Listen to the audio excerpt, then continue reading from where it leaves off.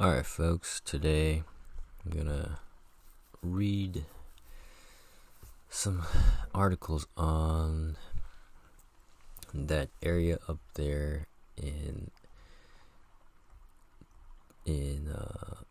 okay, so basically this is called Xinjiang, up there in China, Tibet, Mongolia area. It's an interesting place. On Google Maps or Google Earth, sorry, if you look at above India,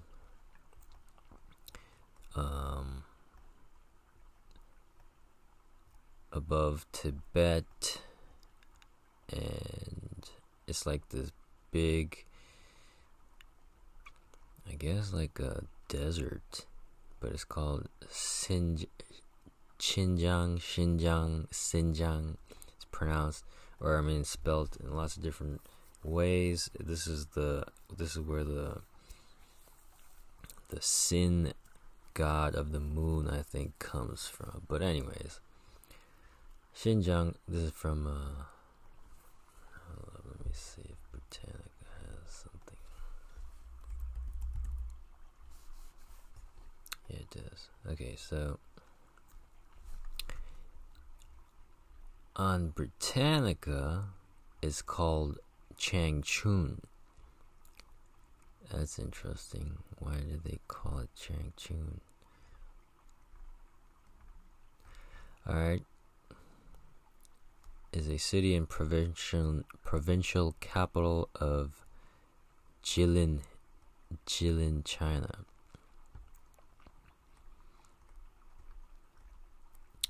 Anyways, here, let me just. Flying horses on the Silk Road. It's an article from the Virginia Quarterly Review. Russell Fraser. Alright, the warriors of Xi'an stood in darkness for 2,000 years, watching over their dead emperor. He was Qin, pronounced Chin, Chin, whose successors built the Great Wall and gave a name to China. The warriors, so Qin, Sin is basically China. So Sino, China, okay. The warriors are ranked in battalions, archers, cavalry with their horses, charioteers, and infantry wielding lances and swords. Though unmistakably Chinese, each has different features. Their hairstyles are different, clothes cropped or luxuriating like their mustaches and beards. The baked earth they are made of is easily broken, and thousands have gone back to dust. But thousands remain life-size and still at the ready. In 1974, farmers digging a well near Xi'an brought them up to the light, catapulting a provincial backwater into the modern world. Tourism. Hold up. Let me just read from Wikipedia. Xinjiang, officially the Xinjiang Uyghur Autonomous Region, is a landlocked autonomous region of the People's Republic of China, located in the northwest of the country, close to Central Asia. As I'm saying, this Central Asia area is very, very interesting. Being the largest province-level division of China and the 8th largest country subdivision in the world, Xinjiang spans over 1.6 million square kilometers and has about 25 million inhabitants. Xinjiang borders the countries of Mongolia, Russia, Kazakhstan, Kyrgyzstan, Tajikistan, Afghanistan, Pakistan, and India. This is what I'm saying. This area right here, I feel like a lot of shit went down, man. The rugged Karakoram Kunlun, and Tian Shan mountain ranges occupy much of Xinjiang's borders as well as its western and southern regions. The Aksai Chin and Trans-Karakoram Tract regions, both administered by China, are claimed by India. Okay. It is home to a number of ethnic groups, including the Turkic Uyghur, Kazakhs, and Kyrgyz, the Han, Tibetans, Hu, Chinese Tajiks, Pamiris, Mongols, Russians, and Sibe. There are more than a dozen autonomous prefectures and counties for minorities in Xinjiang. Older English language reference works often refer to the area as Chinese Turkestan, East Turkestan, and East Turkestan. Xinjiang is divided into the Zhongarian Basin. Alright, anyways. Let's go back to here. Okay. Tourism is big business in today's megacity. The Xi'an's hotels are as upscale as any. In the Golden Flower, a string quartet, 3 young men and women and a woman plays Haydn and Mozart in the lounge after dinner. A huge building like an airport hangar erected over a deep pit houses the Terracotta Army. So this is where souvenir shops cater to the tour groups that bus out to see it. Though the yuan is China's currency, the shops don't mind taking your dollars. Of course. The horse's head in my living room comes from one of these shops. Mounted on a wooden platform, it looks across the room and out the window to China. The ears stand straight up, listening for the trumpets, and the nostrils are... Okay. I wanted to read about this area because I think even in the Bible it talks about this area. I think even in the Bible it talks about India too. So, alright, this article is a lot of just talking. Let me see.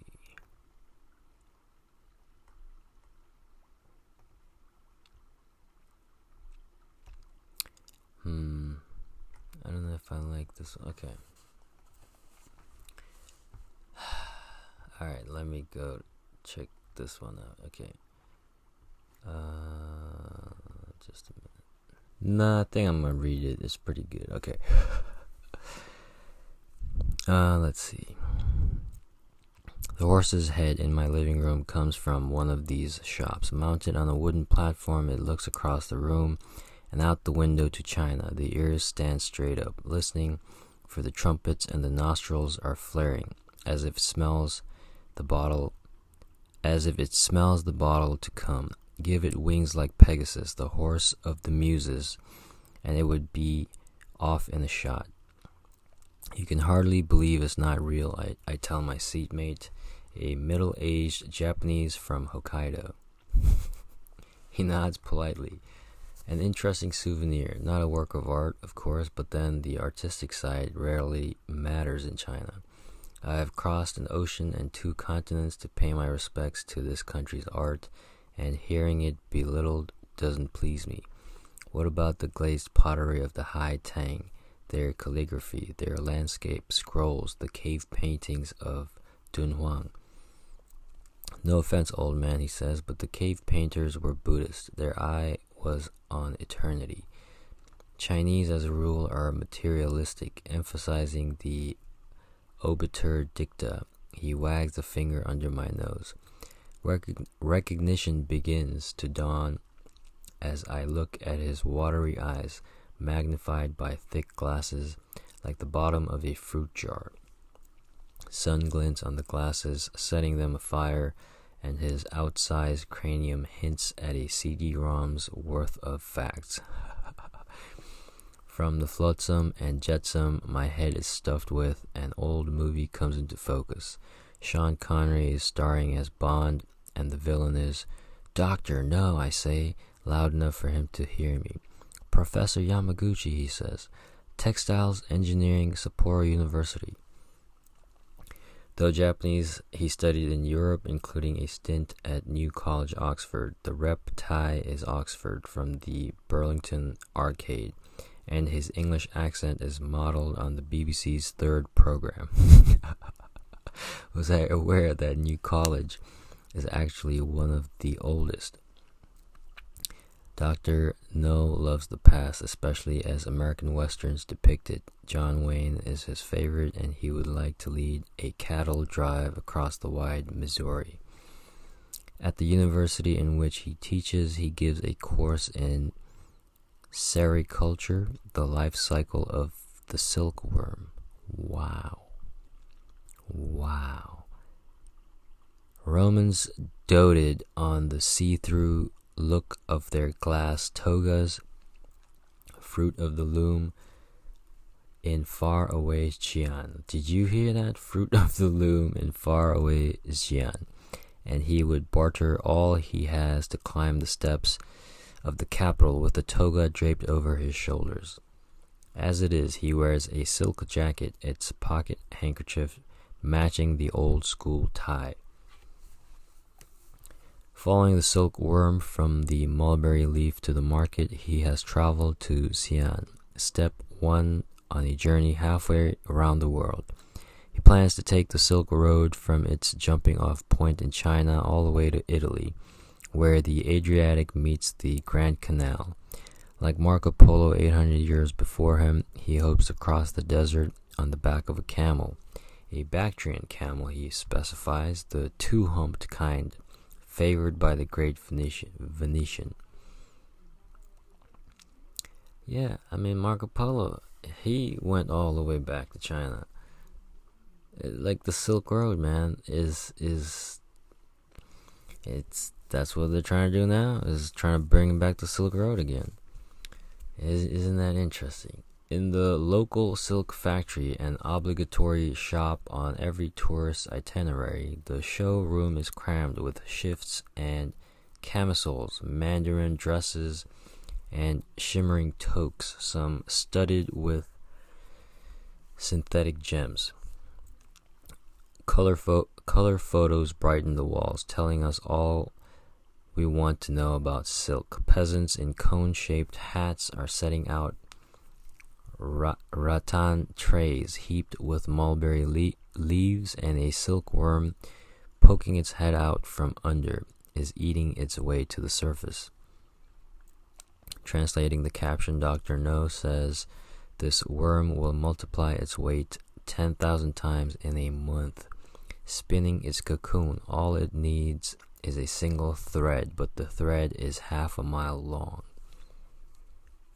The souvenir shop the souvenir shop in a corner of the showroom features cheap reproductions from Banpo village, a Neolithic dig east of Xi'an. Displayed on the countertop, the pottery bowl is 7,000 years old, if a day, says the sales clerk. The painted horse below the rim, satiny black, its eye rolling wickedly, had to be drawn from life, except for its enormous wings. Sprouting from the horse's withers, they flap like the sails of an ocean-going junk. The heavenly horse of the ancients, say Dr. No. Ages since, it lived on the western slope of the Pamirs. Eyes blazing, he says, I think it still does. We all know what flying horses means.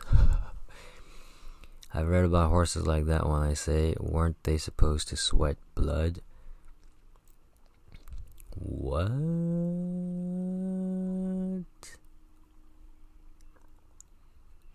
Wait, what? Color of red raisin, says Dr. No. A lake dragon begot them on a wild mare.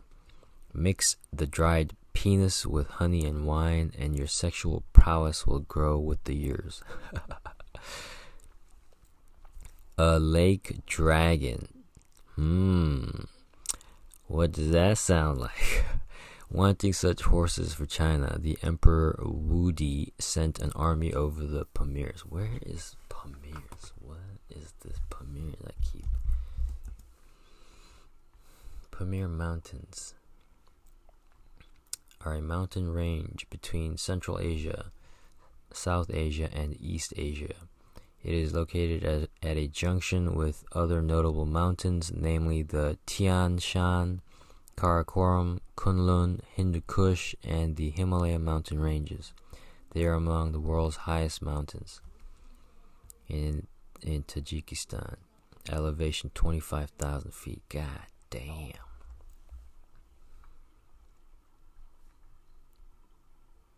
A Pamir is a flat plateau or U-shaped valley surrounded by mountains. I see. Alright, back to... They brought back 3,000 horses to his capital city, Chang'an. Imagine Dr. No helping me stamps on the floor. It stood where we're standing today. I never heard of that city, I say. A poet said its walls were like iron, he says. The moat that surrounded it was like an abyss, but nothing lasts forever. Interesting, he says, a poet said. A shaman. The moat that surrounded it was like an abyss. I don't know. In the parking lot, another tour bus disgorges its passengers, bringing Dr. No down to earth with a thud. The course of empire has moved westwards, he says. Now the eyes of the world are on your magic kingdom. Not mine, I tell him.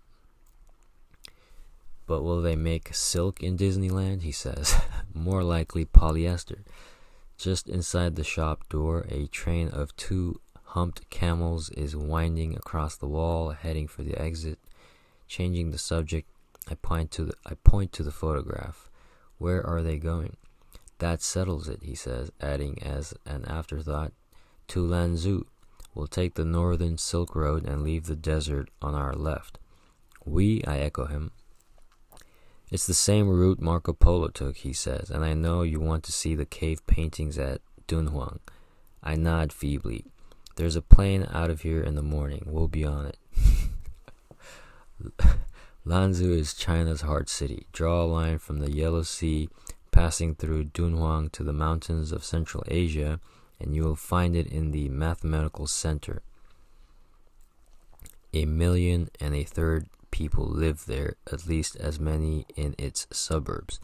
But coming in for a landing, we see nothing below us, no street lights or car lights, not even that pale telltale spreading of the sky, like a TV screen when the channels shut down for the night. Where have all the people gone? The heavenly mountains hem the city in, and the coal that powers its industry turns into greasy smoke without any outlet. Settling over Lanzhou, it resembles a cloud of cigarette smoke bouncing off the low ceiling of a restaurant you don't want to eat in. Freezing rain drives in our faces as we climb down the steps to the tarmac. My throat is rasping even though a gauze face mask covers both nose and mouth. I feel self-conscious wearing the mask, but I have a lot of company, and the streets of the city look like the contagious ward. This was written in 2002. How funny.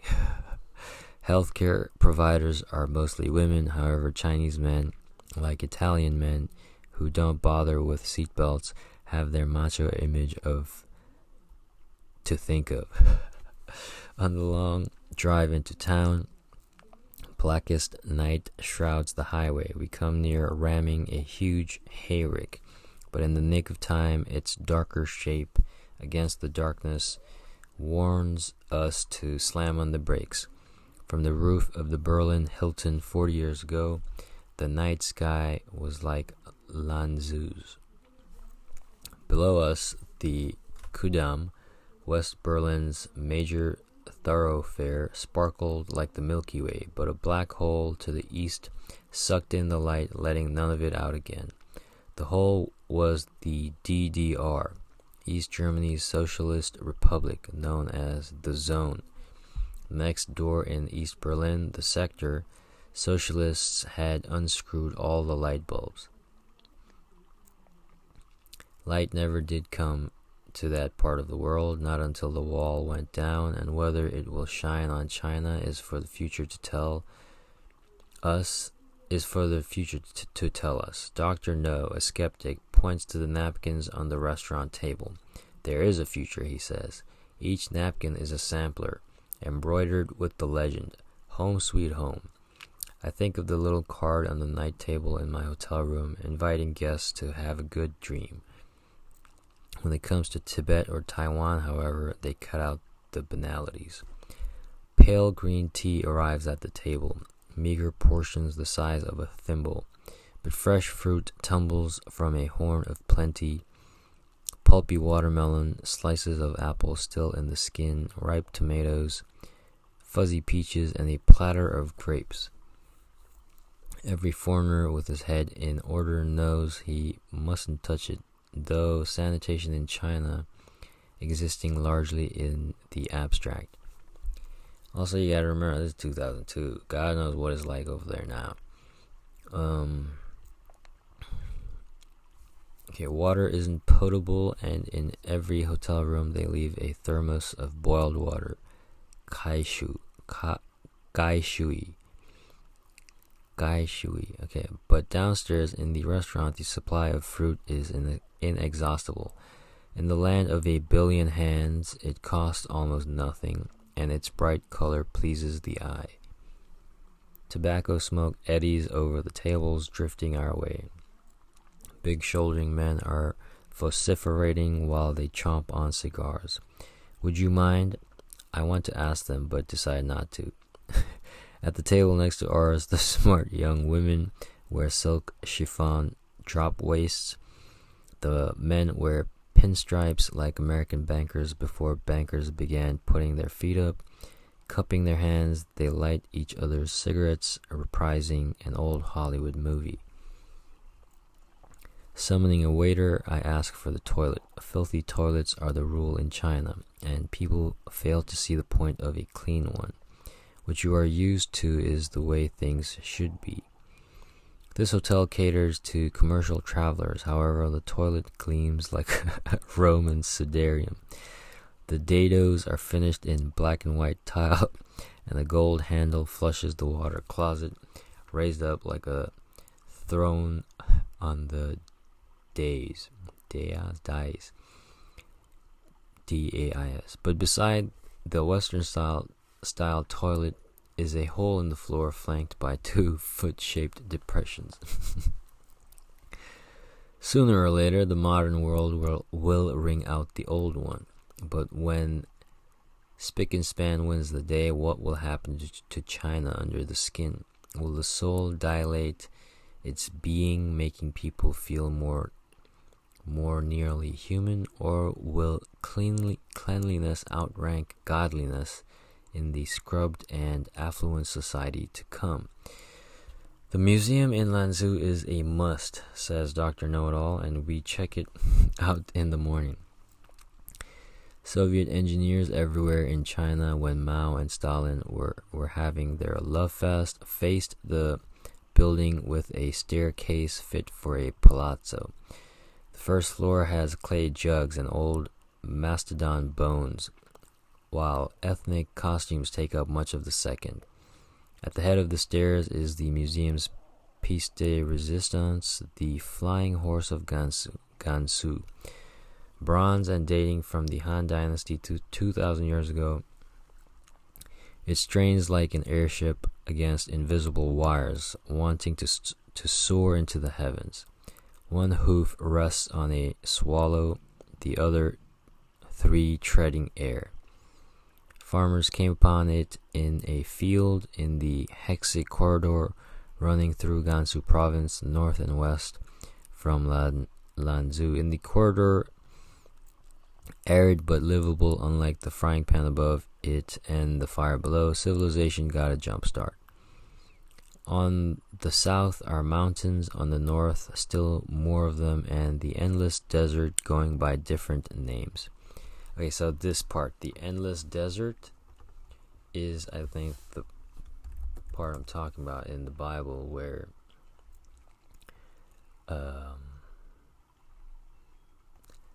I think is called the sea.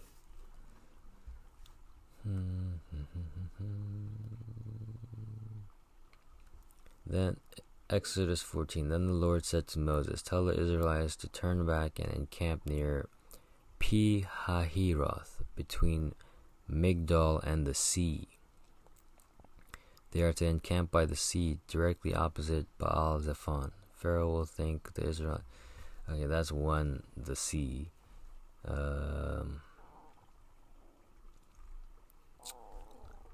Let's see, where else?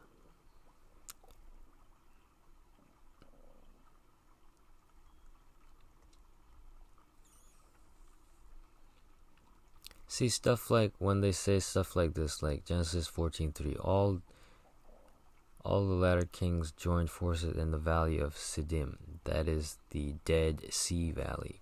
It's like, but that's in parentheses. It's like, well, I don't know. I don't know if that's accurate, but anyways.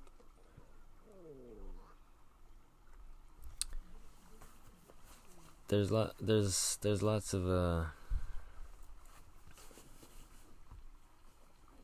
times when the sea is referred to in the Bible.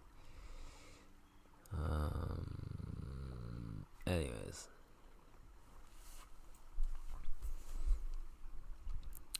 Okay, where was I?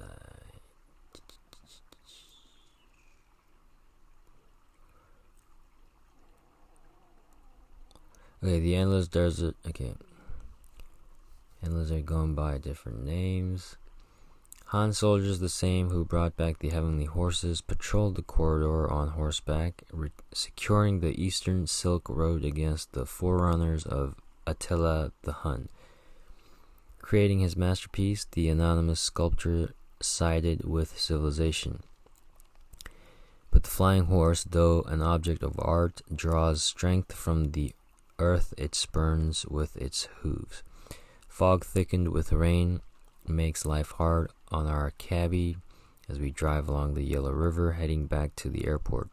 The river isn't yellow but viscous gray, and the many who draw in it every year in flood time give it a nickname, China's Sorrow.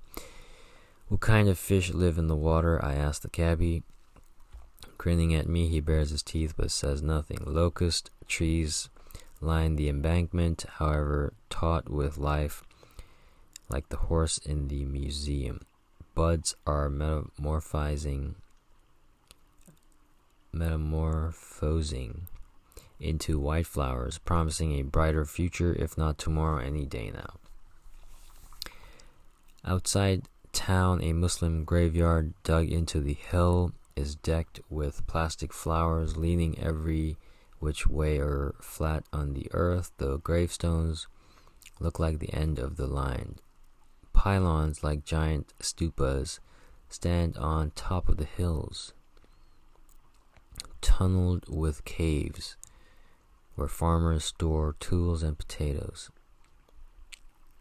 Pylons, like giant stupas, stand on top of the hills, tunneled with caves. Sheep skitter across the highway. The herdsman with his switch wants them to go faster, but when they reach the far side of the road, they put their heads down and graze. It makes me think of David and you know, being a shepherd. Coming over the hill is a single plowman, hands gripping the wooden shafts of his horse-drawn coulter. He is breaking up the clayey soil, but it doesn't part easily.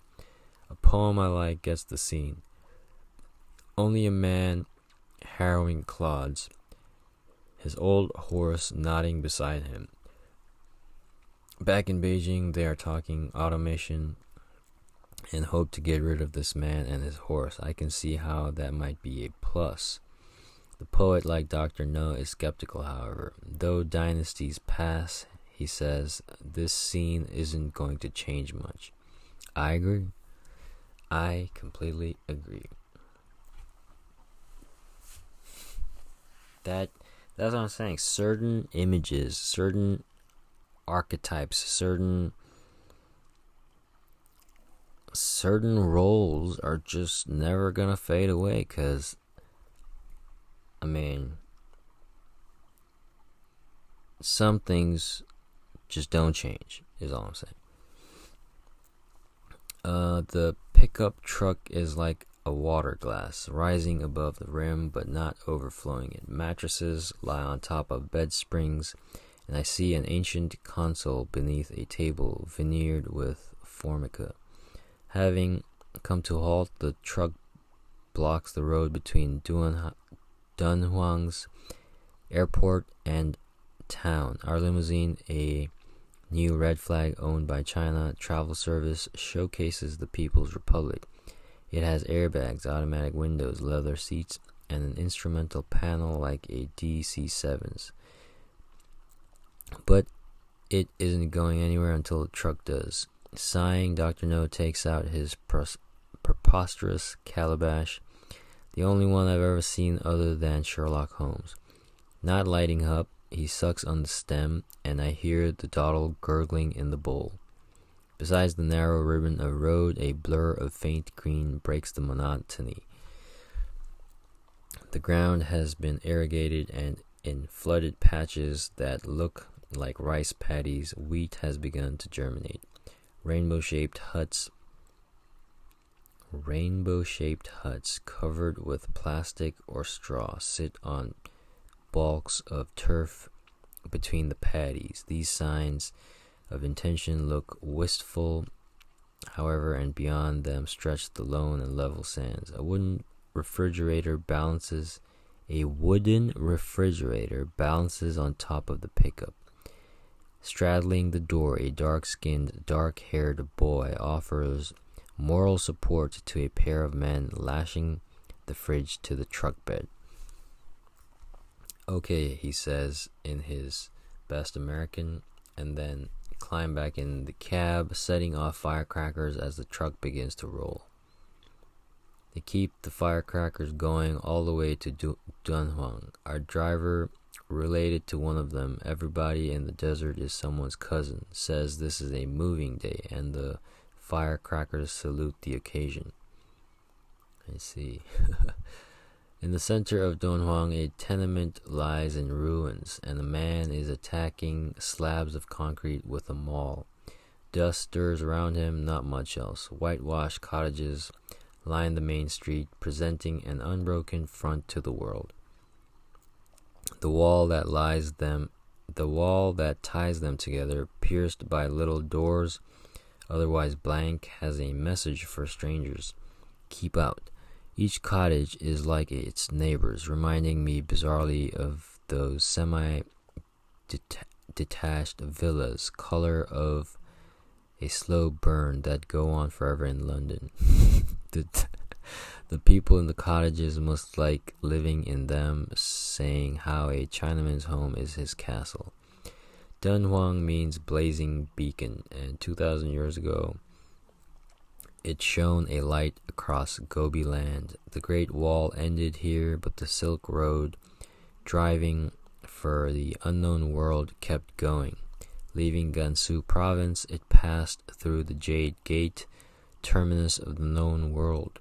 Beyond lay the Taklamakan, no desert on earth more ferocious. Propitiating the powers above, or saying thanks for getting home safely, well-to-do travelers commissioned painters to glorify the caves of Dunhuang.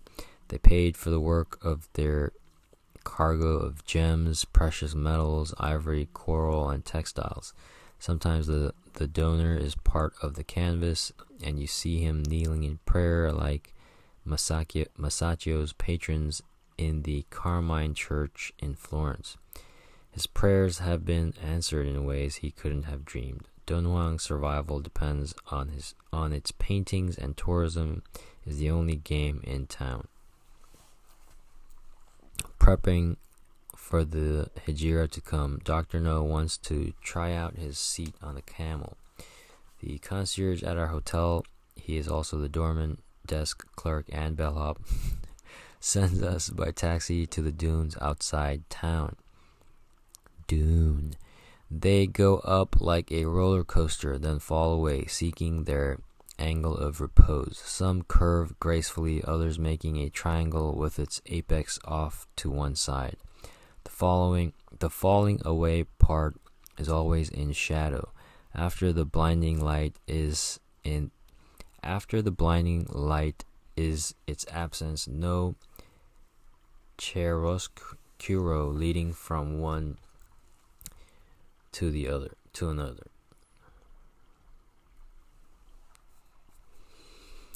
At the foot of the dunes, we find the Rent-A-Camel office. The owner is Han Chinese, but his assistant, a raggedy boy, is Caucasian. Kim, I call him, after the young hero in Kipling. From a hook beside the entrance, he lifts a metal token with a number on it, finds the camel that matches, and points. Startled, I realize that he is pointing at me. Putting on my best sang-froid face, I size up the opposition. Legs tucked under him in the desert floor, he looks negotiable, no taller than I am. His wooden saddle is roomier than a horse's, and padded helpfully with thick carpet. The metal bar across the front must be for hanging onto. Throwing a leg over the saddle, I mount. Cheese, Kim calls out to me, holding up an Instamatic. As if on cue, the camel lurches to its feet, the hindmost part first, and I come near pitching over its head.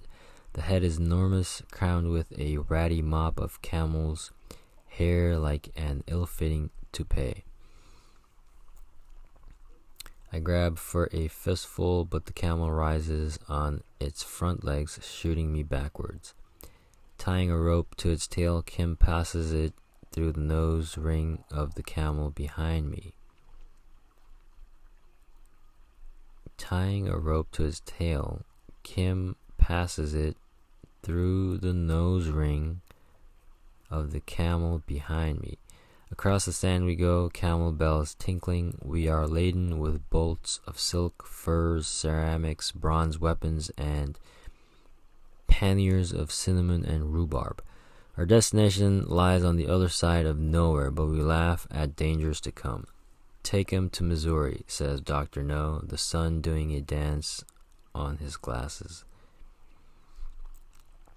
Mingsha's Great Dune, 250 meters high, looks like merengue baked to dark amber.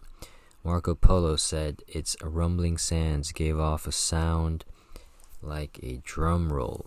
On the lee side of the dune, the sand is muffled, but I hear the faint soughing of wind. At a fork in the camel track, a many-tiered pagoda looks over the sands and down on a mouse-colored spring crescent moon. Look at that, crescent moon. Fragments of ice litter the water line. High up on the dune, cartoon figures are gesticulating. How do they get down again? How do they get down again? They slide down, Kim tells us, patting his bottom. Guileless, the eyes in his dark face are palest blue, like dungarees soaked in Clorox. 2.5 millennia ago, Alexander the Great will still have been here. When I look at the painted figures in the Mogao Caves,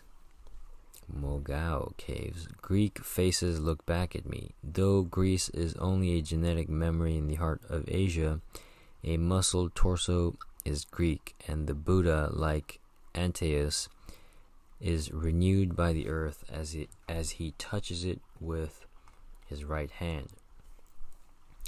A celestial musician has a Thai dancer's tapering fingers, but the big nose tells of some Western antecedent, and in the cave of the palace of Devas, the flautist's burning eye is a satyr's. Apsaras is their word for the elegant young women. Lissom in body, these flying angels keep moving. In spirit, however, the murals strive toward nirvana, a contradiction. Why such a to-do if all is illusion? Darting at us like swimmers in an aquatic ballet, the Apsaras hold out their hands, their legs curving up in a fishtail. The water parting before them is stylized, an Eastern version of the River Jordan in early Christian mosaics, but like everything in nature, it flows. Yeah! They were all Van Goghs because they were all fucking doing Soma, and they were seeing the waves, the sound waves, the matrix, anyways. Streaming rearward as if on fire, the skirts of the women are scalloped. Selvage is closure, and the ragged scalloping doesn't want it. Deer flee across the rock face, pursued by a man on horseback. Bending his bow, he releases the arrow. He means to bring them down, but not yet. Though lit only by dim electric light and the electric torch in my hand, the caves take light from their paintings. Against the neutral top of the sandstone, the greens and whites, color of Lop Nor's sand flats, blacks, pinks, and blues seem more nearly themselves. The technique is tempura, and I wonder if the artist, when he made his emulsion, mixed egg with the water that trickles down the sides of the cliff. His work says he was meticulous, spreading a special mix known only to him over his clay undercoat. He liked the way it hardened to the texture of polished cement. The background color he chose depended on how he felt getting up in the morning: pale red on a good day, dark gray when his woman had crossed him. Centuries later, the colors still glow. In the cave of the sacred mountain, I feel like St. Paul struck down on the road to Damascus. Connected by zigzagging staircases, ladders, and walkways like ramps in a parking structure, the caves are cut into the Mingsha Hills, 16 miles south of Dunhuang. Work on the walls and ceilings went on for 1,000 years, while dynasties rose and fell. Historians remember their names. Not all the paintings and sculptures gladden my eye. In the Cave of the Thousand Buddhas, one of the statues, not the largest one either, stands 100 feet tall. The iconoclasts in Afghanistan demolished statues like it, but they weren't appealing to taste.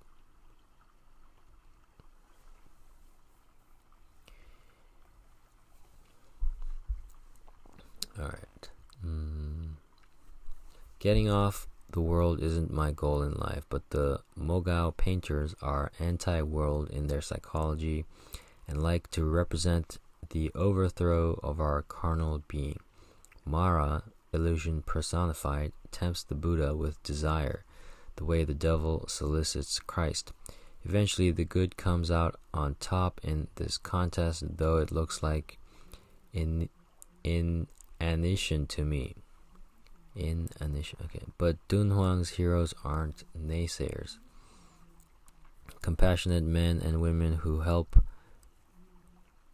others on the road to nirvana while postponing this goal for themselves. They are the bodhisattvas, saints of the Buddhist pantheon. The ascetic life practiced by that Simeon Stylites, who I have talked about before in one of my podcasts, who sat on top of a pillar watching the world go by, isn't for them. Immersed in our destructive element, they seek to better the lot of their fellows. Let us praise the Bodhisattvas.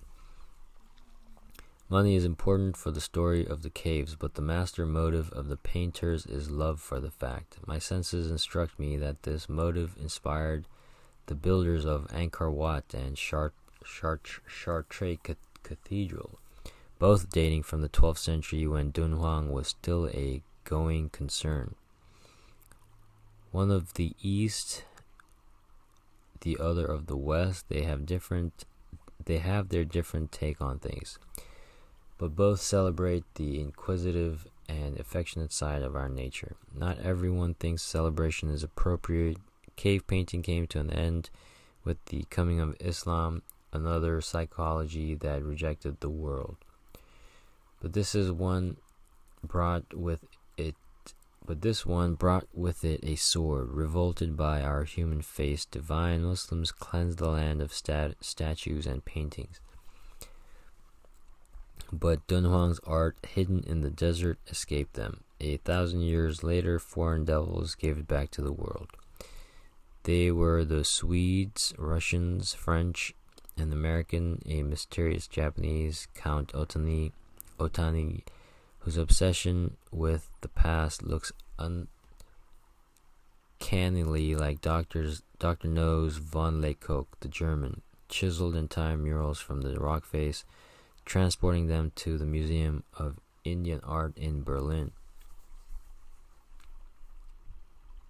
Preserved in the arid air of the desert for more than 15 centuries, they were lost to Allied bombing in World War II. The Soviet army scooped up what was left, and where it is now, no one knows. Sir R.L. Stein, the Silk Road's greatest explorer, wanted to distinguish the different links in its chain, but like Lord Elgin at the Parthenon, he lingered over ancient artifacts, saving them for the British Museum. In a sealed cave, he found 50,000 manuscripts, and he read them by the light of a candle. With his translator at his elbow, he read in Chinese, Uyghur, Sogdian, Tibetan, Sanskrit, Old Turkic, other tongues, some unknown. Among his trophies was the 9th century Diamond Sutra, the world's oldest printed book. Really? It is said the phenomenal world was illusion, but Stein, an equivocal hero, both terms applying, knew better. He died in Kabul at 82, seeking permission to explore Afghanistan, the last link in the chain he was forging. Between Dunhuang and Li Yuan, the eye doesn't pause on man, beast, or dwelling. Night falls, but no one turns on the lights. We follow the dirt road through the center of Li Yuan, flanked by shops and a filling station. The shops are putting up their shutters and anyway have little to sell. The radiator in our touring car needs water, but we learn that every drop is trucked in from outside. Li Yuan is a hub, though. The railroad stops here on its run from Beijing to Turfan. Near midnight, the ticket taker, a woman soldier in olive drab, jerks a thumb at us. Time to be on our way. Hurrying over the tracks in darkness, we slip on the ice between ties. Wheels begin turning as we hoist up our bags, like the train in Bad Day at Black Rock that stops just long enough for Spencer Tracy to jump off. This one can't wait to be gone. Black Rock. Bad Day at Black Rock. A sign in the corridor says smoking is forbidden, but the air is blue with smoke. Two drunks are talking themselves into a fistfight. The plant-like beds in our compartment don't have sheets, only a soiled blanket, and you wouldn't care to lay your head on the bolster. I cover it with my raincoat, close my eyes, and in an instant am sleeping. Like the drunken porter in Shakespeare, I wake to pounding on the castle door. The conductor is rousting us out of our compartment. Sitting up in bed, Dr. No has his shoes on and is polishing his glasses. Turfan, he announces, except for the Dead Sea, the lowest place on earth. Okay, Turfan, he announces, except for the Dead Sea, the lowest place. That's interesting. Dead Sea is the lowest place on earth.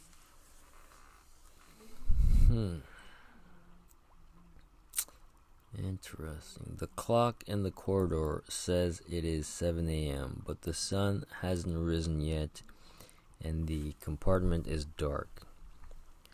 That is another question I always wonder, is like, why the Dead Sea, the Black Sea, why is it so salty? It's so salty that you fucking float. Why is that so?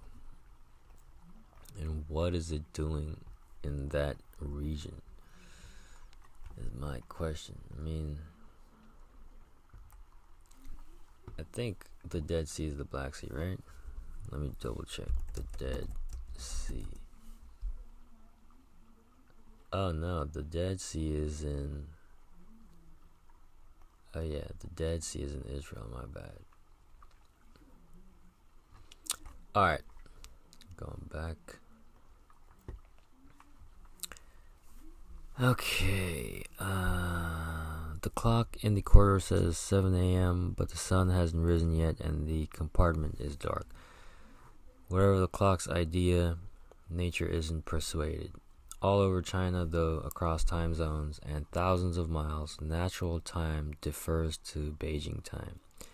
Far to the east of us, its citizens have had breakfast and are doing Tai Chi in the park. Here in western China, we could use a good night's sleep.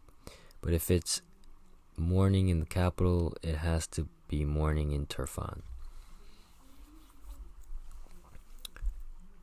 Aboard the local bus for town, I look from the window as the flaming mountains emerge out of darkness. Not really mountains, but red sandstone hills. Carved by wind and weather in vertical lines, the hills are like the rattled face of a very old woman. Looking at them later, after the sun has climbed up the sky, I think they are ready to burst into flame. In the famous Chinese novel Monkey, the hero tries to cross the flaming mountains. His tail catches fire, though, and that is why monkeys have red bottoms. Okay. Monkey, flaming mountains. Come on, what do you think this is talking about? Shedding a baleful light, the fireball of a sun isn't beautiful but sinister, like a disk of plutonium leaking carcinogens as it runs down. The last pages of Wells' Time Machine come into my head. Shot millions of years into the future, I am alone on a shingled beach in a dying world. But beside the road, plastic bags and wrappers are caught in the desiccated stubble. This modern disarray makes me feel right at home, and gloom and doom go back to their kennel. In the irrigation ditches that slice up the fields, women are scrubbing what look like pajamas. Ducks paddle in the water, and willows on the banks lean toward it, growing in rows 3 deep. Ahead of us, a funeral procession, many men but no women, bumps along jerkily like a Chinese dragon. Following the hearse is an old car, a tractor and backhoe, and a motorcycle, its engine popping softly. Honoring the dead, Turfan people are putting their best foot forward. The sidecar hitched on the motorcycle has an orange awning, and men hunched together beneath it. Knife handles, inlaid with silver and mother of pearl, stick out from the backs of their belts. Most wear the yarmulke, except for an older man in a white turban. He is the imam, a Muslim priest, says Dr. No. We are not Han Chinese. The men look like romantic heroes in a poem of Lord Byron. Channels on either side of the road move the water downhill from the mountains. In front of mud brick shanties, chickens and roosters peck in the dirt. A donkey grazes a bale of hay. Across a freestanding mud wall, I see a scribble of graffiti like clothes hanging from a clothesline. Dr. No, all eyes, leans out the window. Tocharian, he says. The old language of Turkestan. Before Islam, another people lived and died here. Yo, Tocharian, where have I heard that? I've heard that somewhere else. Tocharian.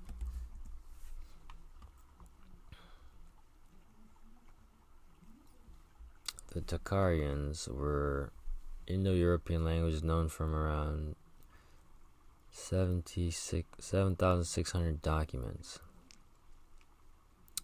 found on the northern edge of the Tarim Basin, modern Xinjiang, China. The name Tocharian was given to these languages in the early 20th century by scholars who identified their speakers with the people known in ancient Greek as the Tokaroi, Latin Tochari, who inhabited Bactria from the 2nd century BC. Interesting. This identification is generally considered erroneous, but the name Tocharian remains the most common term for the languages and their speakers. Their actual ethnic name is unknown, although they may have referred to themselves as Agni, Kuchi, and Kroran, or Agniya, Kuchia, as known from Sanskrit texts. Alright.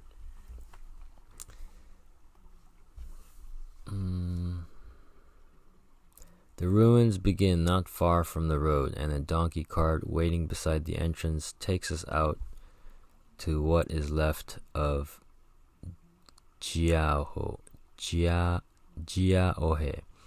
On the flat plain, the cylinders and oblongs of sun-dried brick resembles loaves of bread on the bread board.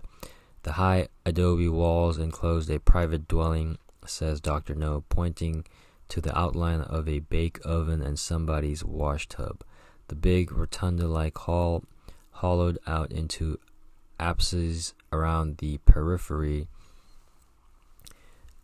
was where they met to talk over state business. I should notice the dagoba, a dome-shaped stone sacred to Buddhists. Inside it are relics, a hank of hair, a carious tooth.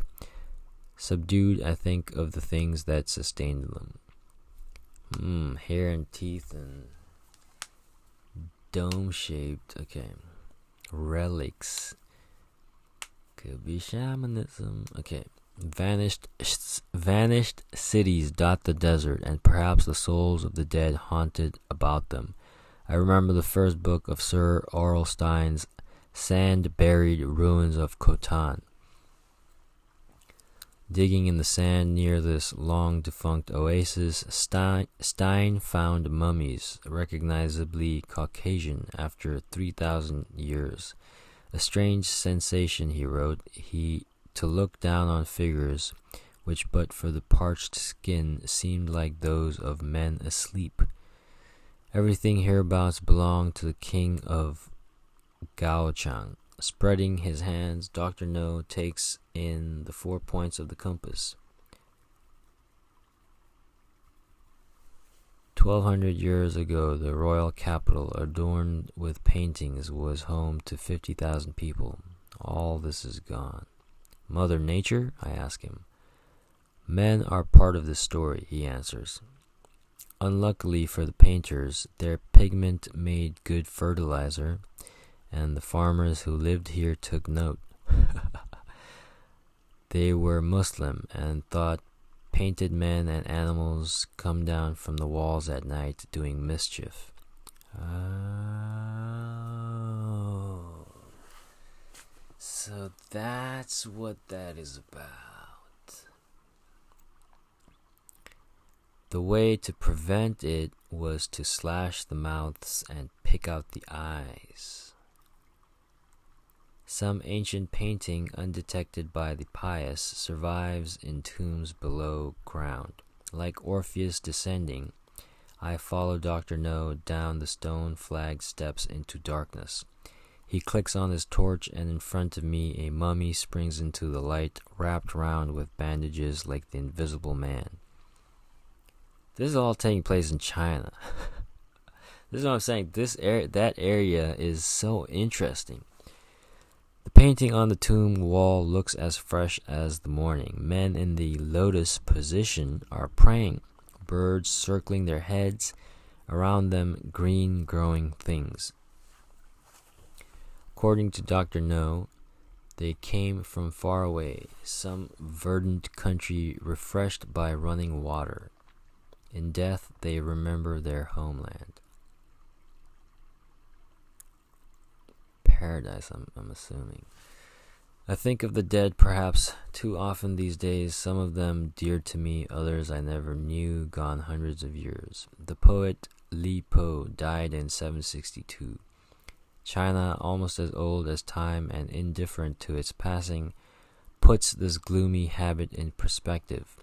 Aware of my labored breathing, a little Uyghur boy takes me by the elbow and we ascend the stairs together. Looking back at the ruined city, I forget, like Orpheus, that this is verboten. In a wink of the eye, the metropolis that used to be resolves to blocks and cubes, like a view from above of the Badlands. Sooner or later, even these fragments will go back to the earth, and nothing will be left of Jiaohe. That won't matter to the scorpions as big as a pigeon's egg, nor will the cockroaches register a difference. Before Muslims, Christians, and Buddhists, they call this place home. Some are 2 inches long with red eyes and inquisitive feelers. Banners festoon Turfan's main street like a street in Russia when the party still ran things. Glory to the Soviet Union, but this isn't Russia, and our CTS driver says the banners are announcing a sale on washing machines. People in the street don't walk under a cloud. Unlike Han Chinese, they aren't throwing their weight around. The government, playing demographer, has relocated thousands of Chinese to Turfan and points west, but Hui and Uyghur still predominate, each doggedly Muslim. Yeah, isn't that so? The Uyghurs are also very interesting because they're Chinese Muslims. The white pill boxes belong to the Hui, says Dr. No, while the hats of the Uyghur are gaudy with rickrack.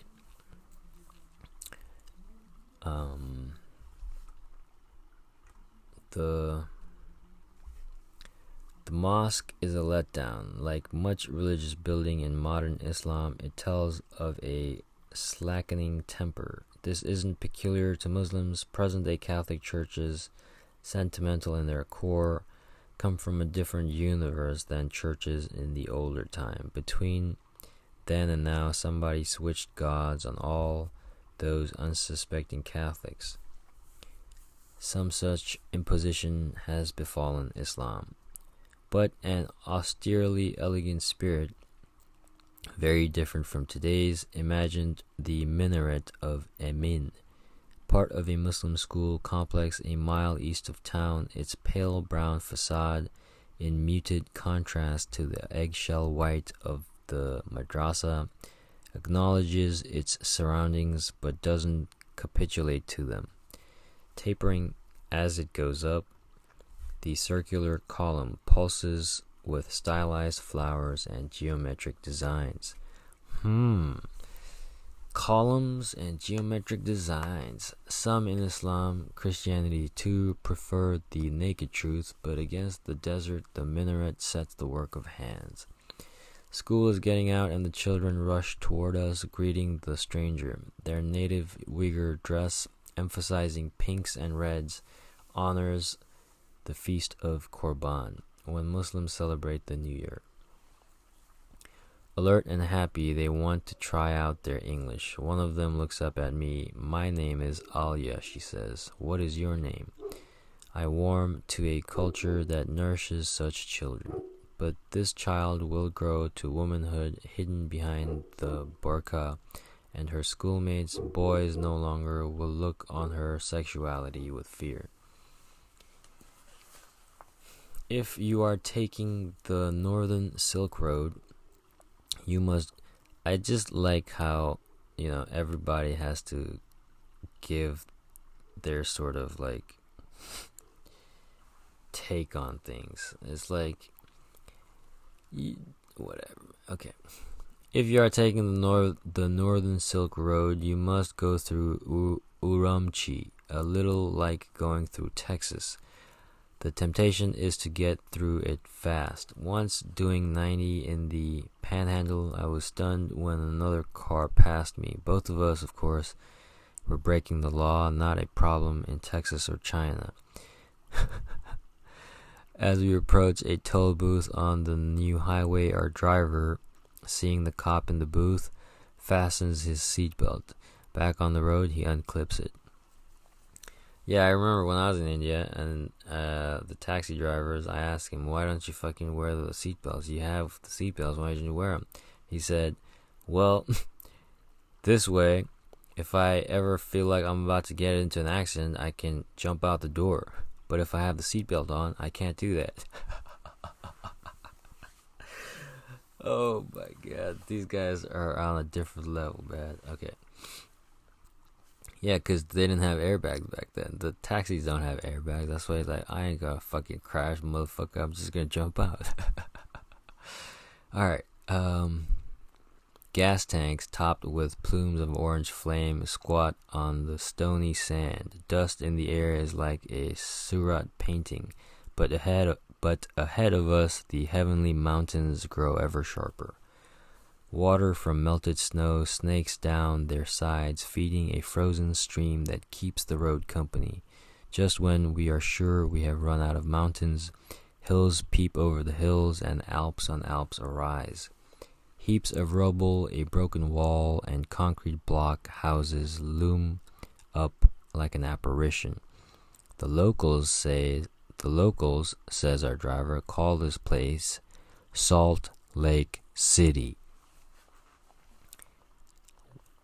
Salt Lakes. This is what I'm saying. Something about salty lakes. Okay. Against the horizon, a long freight train retracing our journey is going all the way back to Lanzhou.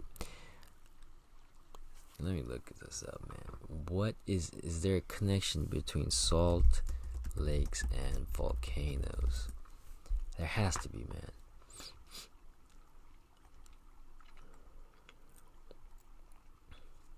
Okay.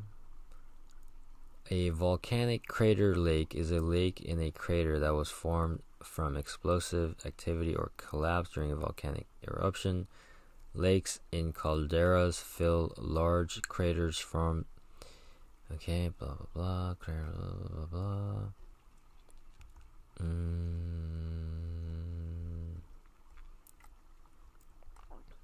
So, I don't know if it has anything to do with salt lakes. Okay, then. Or do they? I mean, I know some of them are acidic.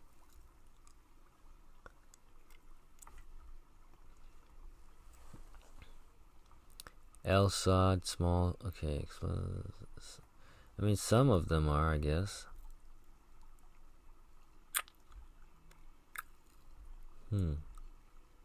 Anyways, I think there's a connection, but anyways. On the outskirts of Urumqi, the pollution comes on us like the descent of night. Black puddles stand in the potholes, and the grainy air smells of coal. If you kick at the snow, you see things you don't want to. I remember how Dylan Thomas found a nose in the gutter. Walking through the market, I try not to look at the stripped animal carcasses and the heaps of knobby produce and obscene cornucopia. A young Chinese, smiling like a villain, thrusts a packet of powdered snow lotus in my hand. Good for you-know-what, he assures me. I am over fastidious, no doubt about it, but the temperature is falling fast, oh fast. I badly need a cup of coffee and a bed with sheets on it in the Holiday Inn. Mirabile dictu, it turns out there is one. Not a mirage, it rises 4 square in the center of town, and I push through the doors to the lobby. The glad hander behind the counter is a take-charge American. I don't have to know him to know what he's like. Rung by rung, he has been climbing the ladder of success in the Holiday Inn Corporation, but his boss, the VP of Overseas Development, has begun to feel threatened. At the next meeting in the boardroom, he smiles his Ivan the Terrible smile. Prendergast, he says, you're getting promoted. We're posting you to Urumqi. Kashgar is different, the cordial that warms the heart of Xinjiang. See, over here it's spelled with a S, Sinjiang. 3 times bigger than France, this Chinese province borders Tibet on the south, Mongolia on the north, also Kazakhstan, Kyrgyzstan, Uzbekistan, Tajikistan, Afghanistan, Pakistan, and India. This is what I'm saying. This area is a gold mine, I think. Some of these stands I don't want to go to. Between Kashgar and Urumqi is the Taklamakan Desert, compared to which, said Sir Orlstein, the Sahara is a cupcake. Wow. Skipping the scenic route, we decide to fly. Xinjiang Air brings us in over the desert, and as the last of the sun is going, I look down on crevices and tossing peaks like the petrified sea that washes the Antarctic landmass. Some dunes resembling icebergs shift while I stare at them, driven by the pitiless wind. Though the land is amber-colored, shading to dun, it appears denuded of color, like death. The scene is unearthly, bordered by mountains far on the horizon. The highest mountains on earth, they are literally out of this world. For more than 2,000 years, travelers on the Silk Road have hated and feared the Taklamakan. In Turkey, it means go in and you will not come out. Confronted with this alien place, I find myself thinking of former colleagues of mine back home in American City. Spring term is approaching and they are working up a syllabus for the cultural diversity course. I wonder what they should make of China's Wild West and the exotic characters who struggled across it. Parthians, Indians, Jews, Syrians, Iranians, Greeks. That's what I'm saying, man. This area is fucking crazy, dude. Not all were friendlies, and it behooves me to distinguish among them. Some bad in the grain smell to high heaven, first of all, morally, though physically too. Others, done in by their culture, are to be pitied, at the same time condemned. Cultures, like men, don't weigh equally in the scale, and if one were as good as another, none would merit attention. A few wanted to know the causes of things, and they are the saving remnant. The bodies of many, dead thousands of years, have turned up in the sand, still intact. Damn.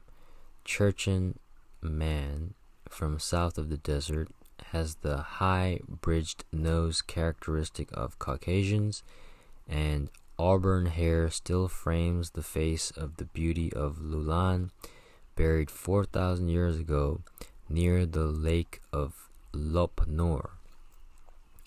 Guessing at their ethnic background, archaeologists give their names and a local habitation. In American City, ethnicity is in, but particularity is a term of reproach. Outside the classroom, a greater world that runs the gamut and covers the spectrum is asking the colleagues to notice, but they don't consult the eye or the ear. Talking up a one big happy family kind of world, they have little to say on behalf of him or and her, special in and for their idiosyncrasy. Getting involved up to the elbows makes generalizing tricky, so they construct models of theory or theories of the other. That way they don't need to go to Xinjiang. I agree. This guy just gave it to them straight.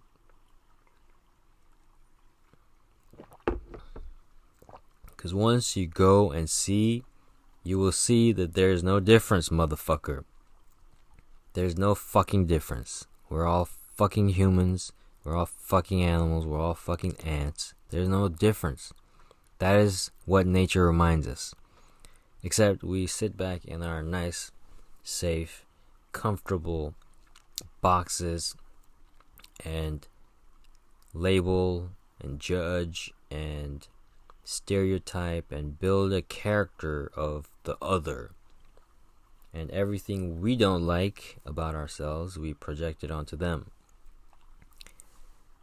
Civilization. My ass. Alright. Horse and donkey-drawn carts clop through the streets of Kashgar, alive with the jingling of bells. No one on the streets is speaking Chinese, but a 60-foot statue of Mao Zedong overlooks the People's Plaza, his outflung arm sketching the future. Korban is going full blast and everybody is out of doors, the men promenading arm in arm like Italians. Those who aren't wearing pillboxes wear cloth caps or Abe Lincoln hats, the flat brim edged with fur. Song shrills from the loudspeaker on the wall of our restaurant, belted out in Uyghur by a woman whose voice could shatter a wine glass. Sidemen backing her up lay down a barrage on stringed instruments, a sax and steel drums. Soothed by this white noise, the customers tuck into their dinner. Every time the door swings open, smoke from the little brazier on the sidewalk floods the room. A large pot holding a goat's head sits on the brazier. Beneath the head, a coil of simmering intestines. Unlike the weak green tea ubiquitous in China, the tea they serve us is black and cut in rough bricks like pressed wood. You break off a piece and crumble it in the teapot. The shish kebab is gristly and mutton fat swims in the vegetable soup. But John's Cafe advertises, "Trust me, at that altitude and at those temperatures, you'll be wanting all that fat." The shish kebab is gristly and mutton fat. But John's Cafe advertises itself as a little bit of home on the Silk Road, and we are grateful. Walking off dinner, we walk through the old town to the Eidka Mosque. At its heart, China's largest, it went up half a century before Columbus discovered the New World. Slender minarets flank the yellow and white facade, and a mezzanine on top is calling the people to prayer. There must be 10,000 men crowding the courtyard and spilling into the plaza in front of the mosque. Many are dancing, men with men, whirling, taking hands, stamping the earth with leather boots that come up to their knees. More men, perched on the roof above the tall rectangular doorway, are banging drums and tooting on horns. Rows of felt-covered tables, as many as 50, take up the far end of the square. Men and boys, caps pushed back on their heads like the dead and kids, are playing billiards. In Kashgar, profane and sacred coexist without fuss. I love that. I love the contrast. Children, clots of brightness in a gray woolen sea, mill about the square looking for a handout, coins, or candy. When they get what they want, they aren't demonstrative, but accept their due. The old men with forked white beards have come down from the mountains or from the desert to buy and sell at the bazaar.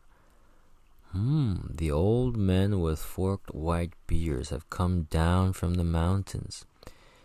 They scowl without meaning to, their faces screwed up from staring at the sun.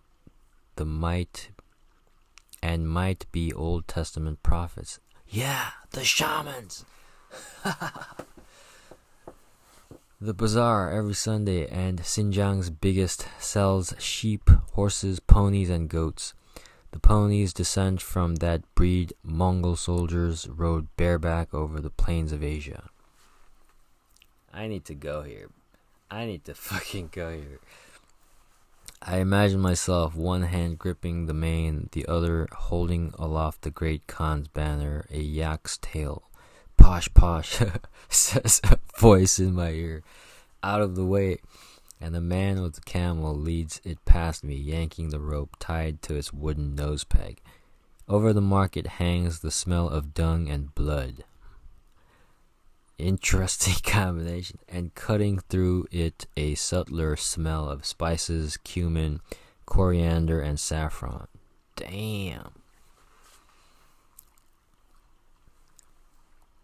This is why I like certain types of writing styles for certain types of things, like when it comes to places, this type of writing is great because it just is very descriptive and you feel like you're there, at least if you have any imagination. Alright, how do you get better at imagination? It's just collect images. That's all you're doing. You're collecting images and sounds for your fucking head. And then you put those images together in your head and create a story. But in order to be good at it, you need to, at first at least, you need to collect a lot of images. Alright. Piles of Karakul lambskin lie underfoot. I can buy a hunting falcon, a felt carpet, a slab of red meat. The lambskin isn't cured and after a while will smell. The carpets, colored with vegetable dye, are less uniform in color than chemically dyed carpets at home. Many are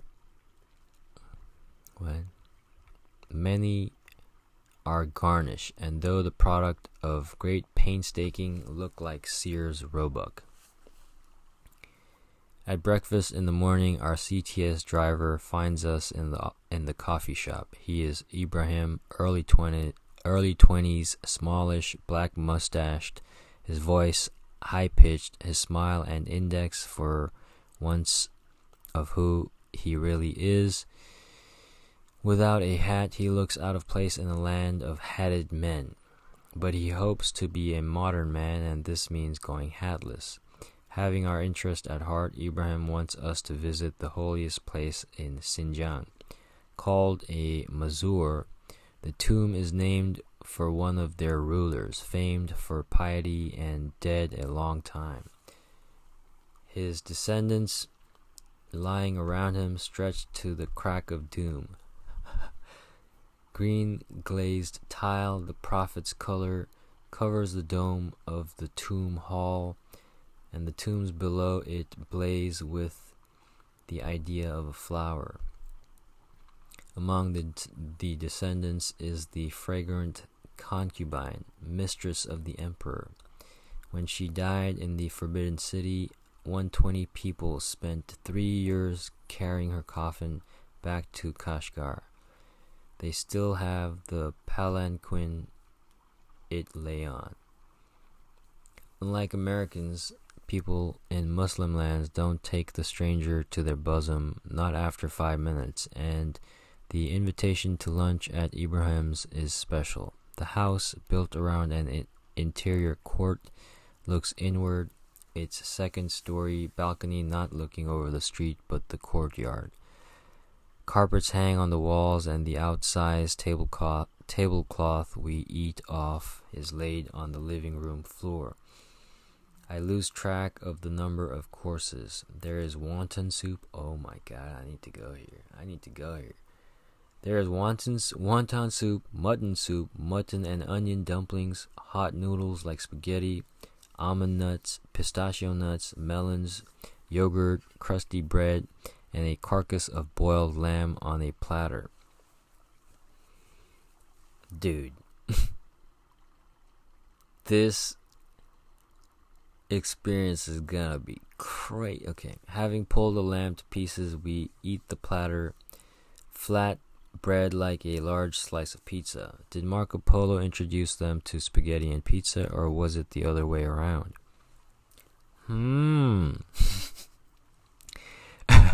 When my teacup is empty, Mrs. Ibrahim pours. Doing as the others do, I make a stab at sitting cross-legged, but she offers a leather stool. She is almost as tall as I am, big-breasted with wide hips. Her unwaisted dress is silk, the colors blending like tie-dye, and she wears her hair plaited under an embroidered square cap. Her lips are painted, the necklace at her throat matches her earrings. Speaking no English, she is in her own house and at ease.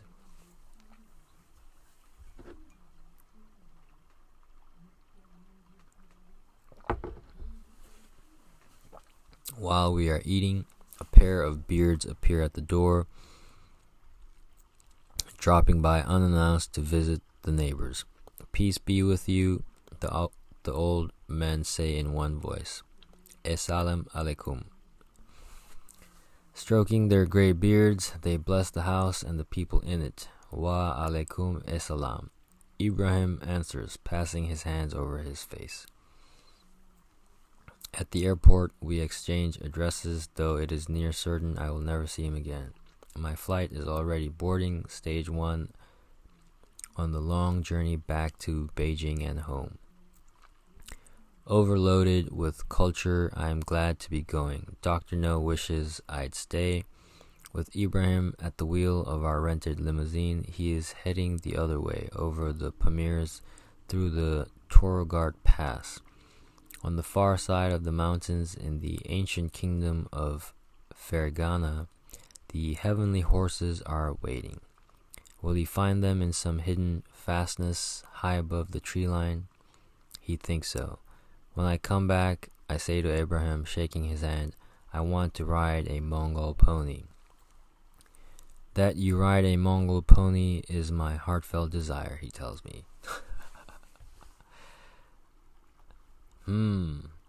Ponies. Alright, peace.